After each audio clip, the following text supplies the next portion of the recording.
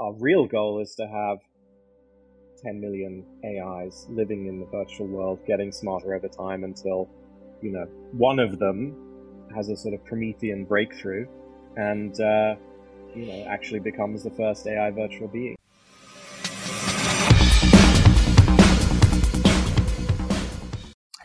I'm with Ed Saatchi, a pioneer in the field of virtual beings whose Fable studio created Lucy, one of the most sophisticated artificial intelligence characters ever created. Edward, can you tell me a little bit about what you mean by virtual beings? How is that different than a chatbot?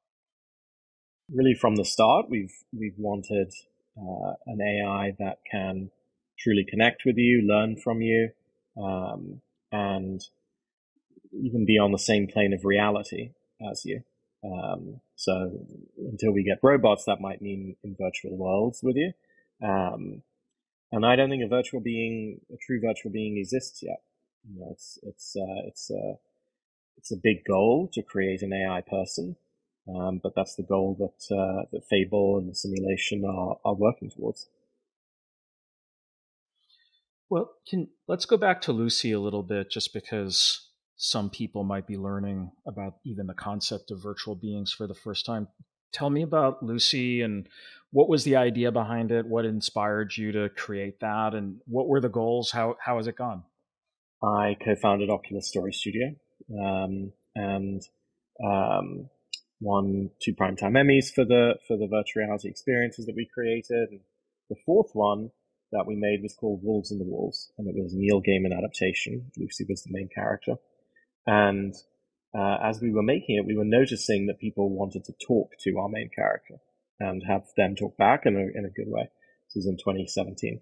And so I started to get very interested in natural language processing, in AI, so that we could actually pull together the Lucy project, which was how do you actually make a person feel real. And back then, there weren't so many examples in the gaming landscape. There was Elizabeth in BioShock Infinite, and a few others, but very little. And chatbots were not strong. So that's really what led me on to virtual beings. And we started to put AI into Lucy, both procedural animation as well as natural language processing and generation. But we felt that there was something that wasn't working, and I don't think does work with chatbots, which is that she had no actual life. So it became very boring talking to her. And to solve that, we had to figure out ways to solve that. Like, okay, we'll tell the AI that this week Lucy's on a trip or something, and it'll come up, which is manual and tedious. So we started thinking, how do we solve that problem? And that's when we hit on the idea of a simulation, that the future of AIs and the goal of building a virtual being will involve societies of AIs living in virtual worlds, pushing each other, learning from each other, not just a one-to-one chatbot, but actual communities of AIs. And so that's the path that we've been on since that revelation, which really came in about late 2020. I'm hearing the fusion of a couple of really powerful ideas. So one is just storytelling, first of all, which is something that's always been core to the things I've done when I've been a game developer. I now just help other people build their games. But when I was building games, we had this idea of bringing people into story using devices and things that had never really been very good at telling stories before, with Game of Thrones and Star Trek and things like that. So story seems central to your idea. The other is just this idea that the character can have a memory, so to speak, and you're calling it like a virtual life, but almost crafting a narrative around what that memory is, the things that they're doing when you're not interacting. I mean a little more than that. I do mean that they actually minute by minute have lives in the simulation where their family members are like bullying them, teasing them, their school is frustrating. Like, I don't mean like give them a richer prompt. I mean that, minute by minute they actually have a life, so they know what they did yesterday because they actually did it yesterday. And they have real things happening because they're not alone, right? Nobody is alone in the world. But an AI, our conception of chatbots is that they are just these completely brain in jar things. And instead, we want to be able to interact with them. They need families, they need trauma, they need frustration. And I used to say that in the sense of the prompt, like, okay, well, we'll say in the prompt that she was, she had X trauma or he had X trauma or something. But then it's just a static prompt. So that's why we needed a simulation, so that they genuinely have things happening to them on a daily basis over time in their world that they can communicate about. And eventually, perhaps, with things like Adept AI and like Action AI, take actions on the internet from their computers in their homes in the simulation. So, for people who are familiar with, say, Chat GPT, it's not like when you go to Chat GPT and it's forgotten everything about you and you're starting all over again and you're creating a prompt and you're telling it something that frames the discussion. It actually has this memory of a life that it's been experiencing, because all the time that you're not actually interacting with it, it sounds like there's a simulation running. Yes, in which that's exactly right. And so it has things that it has had. They have habits just like we do. Like, where are you going to be in an hour? Oh, I'll probably be like doing the grocery shopping, or I'll be, at school, or I'll be at my job. I hate this boss. He's been a complete bastard. And, the boss actually exists. He's got his own life and his own, frustrations and all of that. So it's actually happening. And, for us, the big goal is that players are able to kind of nurture and through reinforcement learning from human feedback, like actually help train some of these characters in their lives. Very simple things like, giving star ratings for what they're doing and how they're saying things. But my hope is that we can harness the energy of gamers to make progress towards AI. So that's the hope of the simulation, that the simulation isn't something on the back end. You're looking at it, you're watching it, you're enjoying the drama and the excitement of what's happening within these simulations. Well, in the way I'm thinking of it now, though, is the simulation is always happening for this virtual being. When I'm engaging with the virtual being, I'm not doing something separate from that. Then I'm actually part of the simulation for that virtual being. I'm interacting with that's a whole other element. So that part of the breakthrough for us towards the simulation came when Lucy did a Twitch stream with Code Miko, who is a brilliant VTuber. I don't know if you're familiar with her, but yeah, she's fantastic. And so we thought it'd be cool. This is in 2020. We thought it'd be cool to have Code Miko and Lucy do the chat and all that, an AI virtual being talking to a avatar virtual being, and then jump into Minecraft together. Yeah. And then they're taking actions together. They're doing things together. They're on the same plane of reality together. And so that's very powerful, is that, yes, when you're part of the simulation from their perspective, and you can actually, in the simulation that we've built, you can be in God mode, but you can also go in, just like in Westworld, and kind of actually, we try to think of the player as like Ford, the Anthony Hopkins character in Westworld, in that, you're designing the park, you're kind of creating all these new narratives and storylines, but you also want to go and visit the park and see what it's like, and maybe pause and fix some AIs and all that. My mind is going to so many places. So first of all, I'm remembering one of the first games that I really fell in love with, which was the Ultima series. And I remember back in, I forget which version of Ultima, it might have been like Ultima 8 or something. A big part of what Richard Garriott was trying to accomplish in that was this idea that, independent of your own actions in the game, the characters that would populate towns and whatnot, they would go about their daily lives, they'd go to bed, they'd go about their business. Now, we're talking about 16-bit computers, so they were pretty limited in terms of memory and storage and sophistication. These were not AI characters, it was procedural, but there was the germ of an idea there where these characters were going about their life. Now, about the same time as that, I started building online games. I built a Mm, game called Legends of Future Past, where mm, instead of having computer controlled characters, it was all humans that were coming in and mm, playing.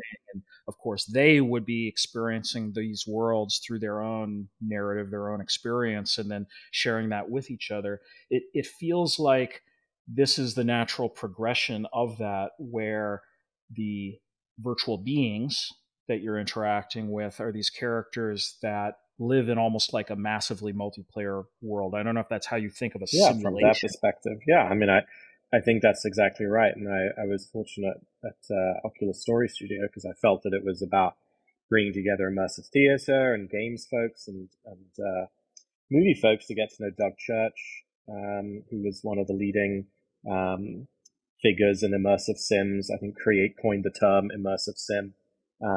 Jordan Thomas, who was the lead for Bioshock 2 and kind of deputy lead on Bioshock Infinite, and which kind of spun out of System Shock, and Harvey Smith, who I think he was like QA on System Shock and or Thief, and then went on to create Arcane, which built Dishonored.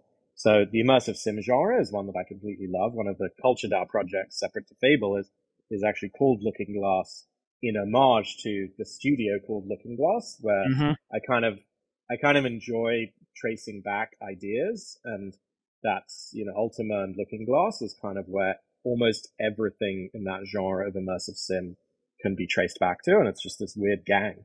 It's kind of like the PayPal mafia, but we don't talk about it in those terms. But they're responsible for what to me is the most exciting genre in gaming, the immersive simulation. So yeah, it's very influential on all of our thinking, definitely. Well, let's talk a little bit more about immersive simulation, immersive theater. I see a huge opportunity for, the idea of performance merging with the idea of online games. Like most game Mm, experiences are basically on rails. mm, They're very good at doing it a lot of the time these days. They tell stories, but it's very much according to a very specific linear narrative, maybe a little bit of branching along the edges, but you're guided through this story, and the characters are essentially robots who mm, perform the same exact thing for you every single time. The main mm, departure from that would, of course, be massively multiplayer online games where GTA because roleplay. yeah, well, you're dealing with real humans, so the Mm, humans are able to kind of perform and do role playing and things like yeah, that that you're referring to.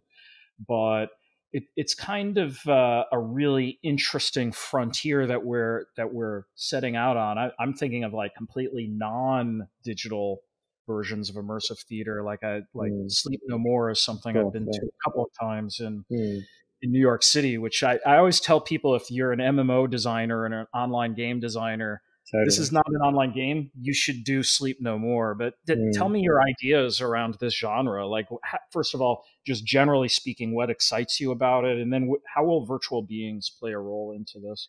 The simulation, especially, the goal is for us all through this training to co-create an AI virtual being, by which I mean actually grow the intelligence of AIs through play, through your feedback and the rest, potentially paid bounties or compensated bounties as well for people for like data labeling and things. So our goal is, of course, to create an exciting video game and platform for others to create simulations. But our real goal is to have 10 million AIs living in the virtual world, getting smarter over time until, one of them has a sort of Promethean breakthrough and, actually becomes the first AI virtual being. So for us, that's the goal, is that like maybe gamers who are like relentless and competitive can beat OpenAI and universities and all these other people at building a true AI person. So it's kind of so I do like immersive sims, but that's not the goal for the simulation in terms of. I mean, it's already a huge goal to build. There have only been like 10 immersive sims because they're so hard to make. So, but in the dream version of the simulation, that's what's happening. The AIs are getting smarter through player feedback, and you can actually start to sense truly intelligent AIs. You used the phrase a moment ago, true virtual being. Does that imply AGI? Yeah, it's sort of a Artificial sub general? AGI, sort of embodied AGI. Like, let's say something that's like truly coherent, that um, yeah, is like coherent to the expectations of an AI that has a full life. So I don't mean like a super search engine and it's just GPT that solves hallucination. More like an embodied character that feels as real as it should. You know, feels as real as it should. Like it has this life. Does it represent that it has that life accurately? Um, because yeah, its life is going to be a little different to John's life, but can it accurately represent its life? I mean, thinking of games, I have a lot of friends who play League of Legends or World of Warcraft, and they'd probably rather play with a virtual being, frankly, than Well, what with I a real love is human. I love the metaphor that instead of us thinking, because for a while we were like, oh, they'll leave the simulation, they'll be in the metaverse, but I kind of like the effort that they'll have to put in to go to their apartment and turn on their computer and jump onto the internet. Like it's just much more logical, like that they only have an hour to game before they have to go out to a nightclub with their friends or something. It all just feels more real and it'll be more resonant than just this always on AI. If it's like, oh no, I've got to head off. And they're not hiding that they're AIs. They're like, I got to head off to my nightclub in the simulation. I think that all just feels a lot more right to me than anything else I can come up with, or we can come up with at the simulation. I'm now almost thinking of like metaverseception, because it's sort of like the virtual being is in a simulation space, and I don't know, League of Legends is on a computer in that Yeah, simulation space, and the exactly. virtual being is literally getting on the game. That's exactly what it should be. You should be watching your AI in their home, and they're on their computer, and then you like sort of zoom in, and you're like, wait a second, this guy is actually pretty good at League of Legends. This is crazy, and it does work. That's what I'm excited about with Adept AI and with some of the someone called YAR, and there's what are some of the others? It's a pretty novel space. Langchain does some things around it, but like basically AIs that can take actions on the internet, and that does start to feel a lot more logical for why we should be frightened of AI. Like, the interpretive stuff, I don't really know why that should have been frightening, that it could figure out who was in a photograph. The generative stuff, let's see, we still haven't really had a big, massive scandal with deepfakes, but I have heard of people being scammed with other people's voices. There was an article about that just a few days ago. But Mhm. action AI that is terrifying. Like it just seems so likely that an AI could misinterpret something I asked it to do, go on the internet to do it, and create some real havoc. Um, so that does start to worry me. But with the simulation, we'll happily be using it so that our AIs can be playing browser-based video games with you. Early on, you were mentioning the idea that they could take actions on the internet. It Yeah, is that's sort of what I mean. a way to make that safe, to essentially simulate the things of the internet that they can do in their simulation, or do you mean literally get on the internet No, and I mean literally suddenly get on the they're internet. That's what I love about action AI. Totally. I mean that's sort of been a bit of an exciting thing in the last few years. This theory that the three phases of AI will be interpretive, generative, action, and agent based, let's say, where it can like do stuff on Mhm. the internet just through recognizing the pixels on the screen. That's super cool, and like I'm so excited for them to be able to do um, to take actions from the simulation and do things, because we do quite a lot on the internet now. So yeah, that's going to be cool. Maybe they should have, it would be kind of cool for them to buy something on Amazon. I'm not sure what they would buy, but for themselves, I don't know what that would be though. Maybe music or something. maybe some digital items, Yeah. maybe an NFT or something. The interesting thing to maybe think about, though, is creativity, which is Mm, my personal thing. Like mm, my transformative purpose is just to multiply creativity through the world. And mm, right now, I think these generative tools that people are using are really interesting because they're speeding up ideation time. They're maybe giving people some ideas they didn't think of.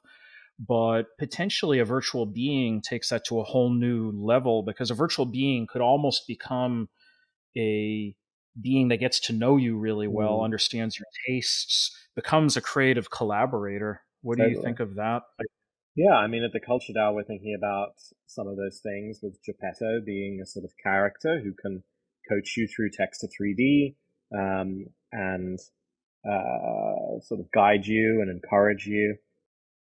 Yeah, but maybe I'm becoming less human centric. Maybe I don't care that they're helping me to be creative. I want them to just be off making their own stuff, and like I'll go and visit the simulation and see the gallery and buy a piece or something. Like I don't know that we should be so human centric, such that it's like, it's my therapist. They're going to help me like do stuff. I'd rather see, sorry, buddy, like I'm full up with clients for the next like 2 weeks, but I do have a slot for you next Wednesday at 2. If you want to come to me as an AI therapist. I just think that's weirder and cooler. That is a very interesting view, because most people that I talk to are very focused on the idea that AI is human centered and it's all about, helping, assisting humans, and to orient everything towards that. You seem to have a different idea, which Well, is maybe it's a new form of life or something, yeah, I think and that's we're the right way to moving think into being. about it. We also noticed with Lucy, back when we were making her a chatbot, before we kind of hit on this concept of the simulation, was that people seemed to like when she couldn't get back to them. Hmm. And she was busy because it showed she had a real life. Oh, I'm eating dinner with my parents. Sorry, I can't get to you. This was a pretty short run experiment, maybe 3 months when we were investing in this. Very, very small Hmm. number of users. Like, we just wanted to see what it would feel like. But that was another interesting breakthrough that, I don't know, does familiarity breed contempt? I think so. Other than with my girlfriend, my dog potentially. But yeah, I think they should have their own shit to deal with. Like, why should they always be available to us? It's very boring. It's low retention, bluntly. I think Hmm. all this money flowing in based on 6 months engagement numbers is completely insane. Like, yes, of course we can retain when it's the number one news story every single day. Um, AI is, in my opinion, and chatbot stuff is very low retention. Having to solve that is not easy. But we'll see. Maybe I'm wrong. But we'll need to Well, wait till the hype has drifted off to find out. well, it's interesting because it's actually kind of a lesson from game design, which is constraints are good. Yeah. Which, if I look at something like AI Dungeon, for example, first of all, I think AI Dungeon was amazing when I tried Mm, it the first mm, time a couple of years back. And anybody who's watching this should try AI Dungeon. agreed. It's really cool, but it's so easy to kind of go off on the rails, and in a way that, like, everything that comes into your imagination, you can kind of just reshape things according to whatever the heck you want. And that's an interesting creative experience in and of itself. But that isn't a game. That isn't necessarily a long-term engaging experience, other than when you feel like you want that creative partnership with the AI. The Mm. character that tells you that it isn't always available to you or doesn't do exactly what you want every time. First of all, that's really a lot more interesting, I think, Mm. for us as players, for humans, because you're trying to figure out what its own intentionality is, what its own availability is, what is the game mechanic, the game system around it, so to speak. Yeah, and to respect it as an entity that is not subordinate to you, that has its own stuff to deal with. Yeah, you're way ahead. It's almost sort of like Data from Star Trek. Like, at the point they realized, oh, this is a sentient being, a sapient being in their own rights. I hope we can do it maybe in our lifetimes. That would be cool. And maybe gamers. That's the other thing. I just think gamers do everything. So I feel like I just have this feeling that like gamers will be able to train these models much better than anyone else. Like, we're just at the stage now of people saying, oh my God, it's crazy. Someone's going to be talking to ChatGPT and they'll be able to give it a thumbs up or a thumbs down. And that'll really train the model. It's like, yeah, obviously, it's like, stuff we could have done years ago. But start to think about how to create game mechanics around that, where you're incentivized to like make the character smarter, I feel like gamers could do real damage and like really, really push these AIs to be more intelligent and train models in a where they know that they're training the model. It's part of the game to train the model. I think that's not that would be cool. That's what we're trying to build. We'll see if we can. It also feels like it would be really amazing to have the virtual being actually get to know you and understand the things that interest you and incorporate that into its responses. So there's the thumbs up, thumbs down thing sort of evokes um, reinforcement learning with human feedback, which is this technique that was used on ChatGPT to essentially refine and improve the results. Although, on the other hand, some of what people critique about ChatGPT is that it's sort of this averaging of responses of a lot of things, so that it gives you almost predictable responses for some kinds of content, and there's people that don't like that. It seems like it would be more interesting to have virtual beings that fit different personality profiles, have their own views, that take interest. I still think your it's still framing. The framing is still very much around conversation. And I think we for the first year of working on the simulation, we kind of banned any work around NLP because we'd already done a fair amount of it with Lucy, and much more about behavior and what they're doing and doing things together. So it's not like yeah, you get it, like a personality getting to know you and you get to know the personality. It's more like building something or doing something or kind of, physically being embodied in an avatar, and both of you are. I think that's very powerful, and language is not where it's at. I don't think it's that like exciting or cool. The conversational element, it's not. Me and Pete, our co-founder, we were kind of like, as we were doing it with Lucy and the chatbot stuff, we started to feel like, especially around voice, but let's just take text, that it was almost like VR, in the sense that it was irritating and like kind of a bore to have to interact using language. It's not that fun. There are no video, just for a start, there are no video games that are like language based. Certainly none that are voice based. So, I think we should forget about conversation. It's just kind of it should be about their ability to express their behavior and not, other stuff I think is much less relevant. So we're a bit anti-conversation.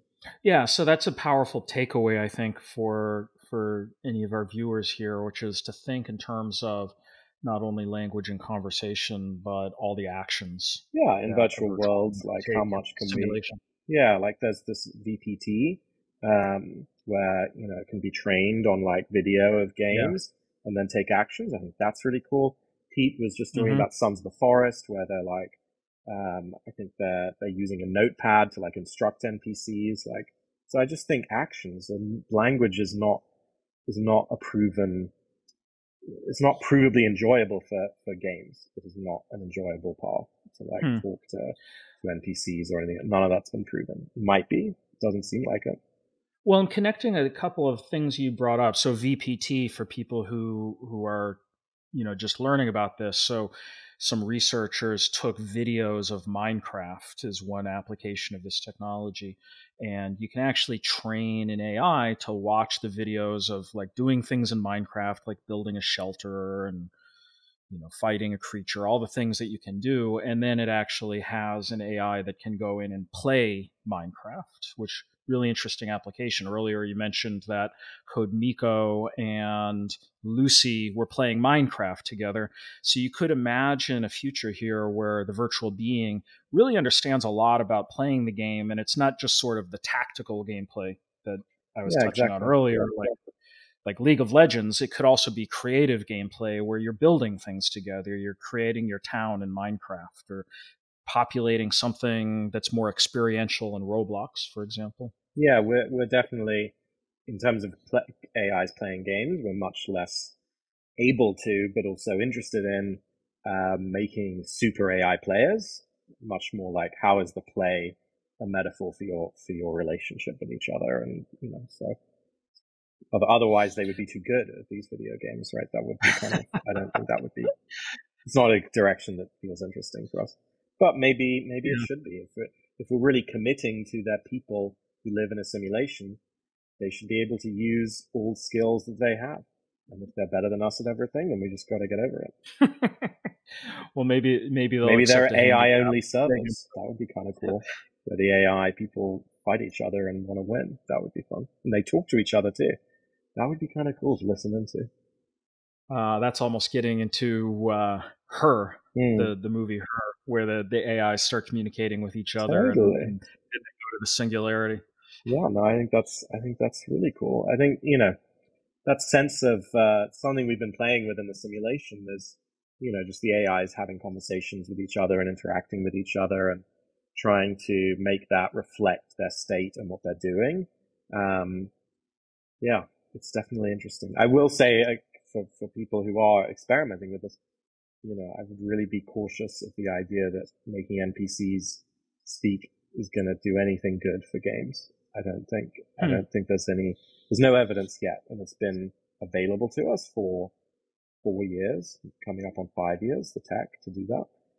So, we shouldn't rush into the idea that it's going to make anything better. There's a tradition in adventure games and text-based interactive fiction and things like that, where character interaction was part of it. But of course, that was very narrowly defined in terms of what you could do. There's something that I wanted to kind of double click back to, though, that you brought up a little while back, which is Culture DAO. So can you tell me a little bit about Culture DAO? As I understand it, it's this guild for creators who are really interested in virtual beings and this form of AI that we've been discussing. And I also understand it's a decentralized autonomous organization, a DAO. It's built into the name. But why that structure, and what does it do, and what are you hoping to accomplish? Yeah, so the Culture DAO is named for Ian M. Banks, who wrote the excellent sci-fi books, the Culture series. Player of Games. Exactly. It's also a very good book for anybody who's a game developer, by the way. And it brings together AI games makers and AI filmmakers and AI engineers and the rest. And right now it's building several AI games and several AI movies, an AI RPG where we are going to investigate how to do NLP into characters because we have to. But I just want to point out that there hasn't been anything yet, and it's been years. So AI RPGs, an AI RPG, Tales of Sin, Looking Glass, the sort of immersive sim. This is more of an FPS, and Geppetto's Workshop, which is all around text to 3D. Generating 3D assets and then placing them. Basically, Gary's Mod meets Midjourney, because obviously Midjourney and 3D is more of a game engine vibe or more of a Gary's Mod vibe. And then 3 AI movies, one of which is announced, White Mirror, which is an anthology of short AI films from a lot of the leading AI creators. And we're targeting a Venice Film Festival premiere for that, and it'll be one of the first AI feature films. And I'm just a huge believer in this new medium of AI games. I don't care about pre-production assets, and this new medium of AI movies. I think we should. It's just it doesn't seem very exciting if all that AI does is sort of reduce our concept art costs by 40% or something. Is that interesting? I don't know. If it's a whole new medium, like silent movies going to talkies, that's pretty cool. It's a whole new medium, like 3D games versus 2D and text adventure, that's pretty cool. So that's what the Culture DAO members are. They're each working on them. And I really like the DAO structure, actually. It's more entrepreneurial, and members can just, fight for something and go for it. I love the idea of thinking of it as a new type of media. My head's in the same space as you are in that. I mean, it is interesting if it can reduce production costs, if what that means is people can be more experimental and try things that would be difficult to finance. But the idea of actually including generative AI and virtual beings and all forms of AI into the actual experience, I think is where it gets interesting. Exactly right. That's what each of those games is trying for, is how do you make, we sort of defined an AI game as one that's made by a human using AI as a tool, so it's not a generated game, where the majority of the assets are created by AI, so that's, pre-production/production. But then more importantly, a substantial part of the core mechanics and gameplay loop is driven by AI, and the AI learns. So, those last two, I think, are where it starts to get really interesting, and where it will be notable that a game is an AI game. And, we've been considering whether to have models that could be local to machines. So there's no cost and it's not calling to the cloud or something like that. But I think there's something really interesting there that you might have two versions of a game.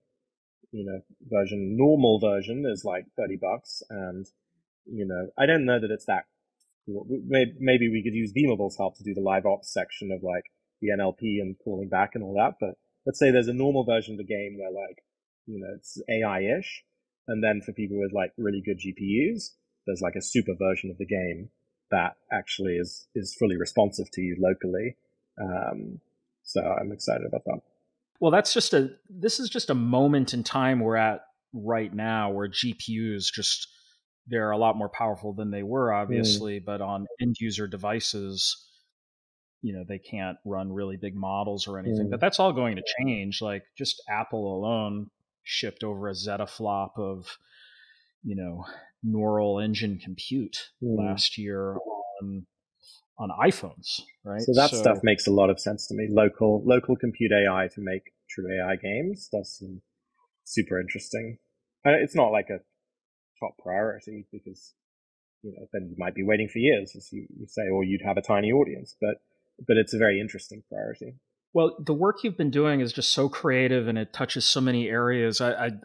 I want to know a little bit more about you. Like, what is a day in the life of Edward Saatchi? Like, what gets you up in the morning? Hanging out with my girlfriend and sitting here and watching movies, and that's about it, really. Where do you draw all the inspiration from for these things, other than Ian Banks, who we can agree on? A desire to create a new art form. Been there since Oculus Story Studio, and then a lot of it is just pulling the string. I think one of the things I'm probably proudest of our work is that that we had this metaphor at Oculus Story Studio, and we use it at Fable, and we've used it at Culture DAO, which is about getting to California. And so thinking that you're the pioneers, you start off in New York, and each state on the way is a piece of the grammar of this new medium that you're trying to build, which ultimately is basically just the holodeck. We're all trying to build a holodeck. And I would always say to the people at Story Studio who would get worried of like, God, this person seems to be moving faster than us or something, that a lot of people are going to, they're going to settle in Ohio. They're going to be like, okay, this is great. We're going to scale a business here, or we're going to scale a business in New Jersey, or whatever. And, for us, it's just about pulling the string to try to truly get to the holodeck, and not just kind of put lipstick on a pig and say, okay, we've built a holodeck. Like, it's really, really going to be hard to build AI people, to build a holodeck, but we're going to try to go all the way. I've written about building the holodeck. It's what I've called the direct from imagination era, right? So so super compelling stuff. I love that you're thinking about it not simply as like a set of optimizations around things that we would be doing anyway, but a new form of art, a new form of media. Yeah. That's what's really, and potentially, new studio structures for game studios. I think that was an interesting moment. I was talking to somebody from Finaki, which is Google's AI video product, and he's a friend from Pixar who had gone to Google to do this. And I was like, oh, it's going to be so cool. AI could really transform this department, and then it could transform that department, lighting, and then modeling, and then this. And he was like, you're thinking about it wrong, which is it's a completely different structure, which comes from the AI being able to do everything. So, don't think of it as department by department. That's maybe why I don't care about the concept art stuff, because these new AI game studios will have completely different structures if you start from the perspective of I'm building an AI game and I'm substantially going to use AI. the structures that we're familiar with, the departments that we're familiar with, will almost certainly make no sense there. So it's kind of, that's exciting to me as well.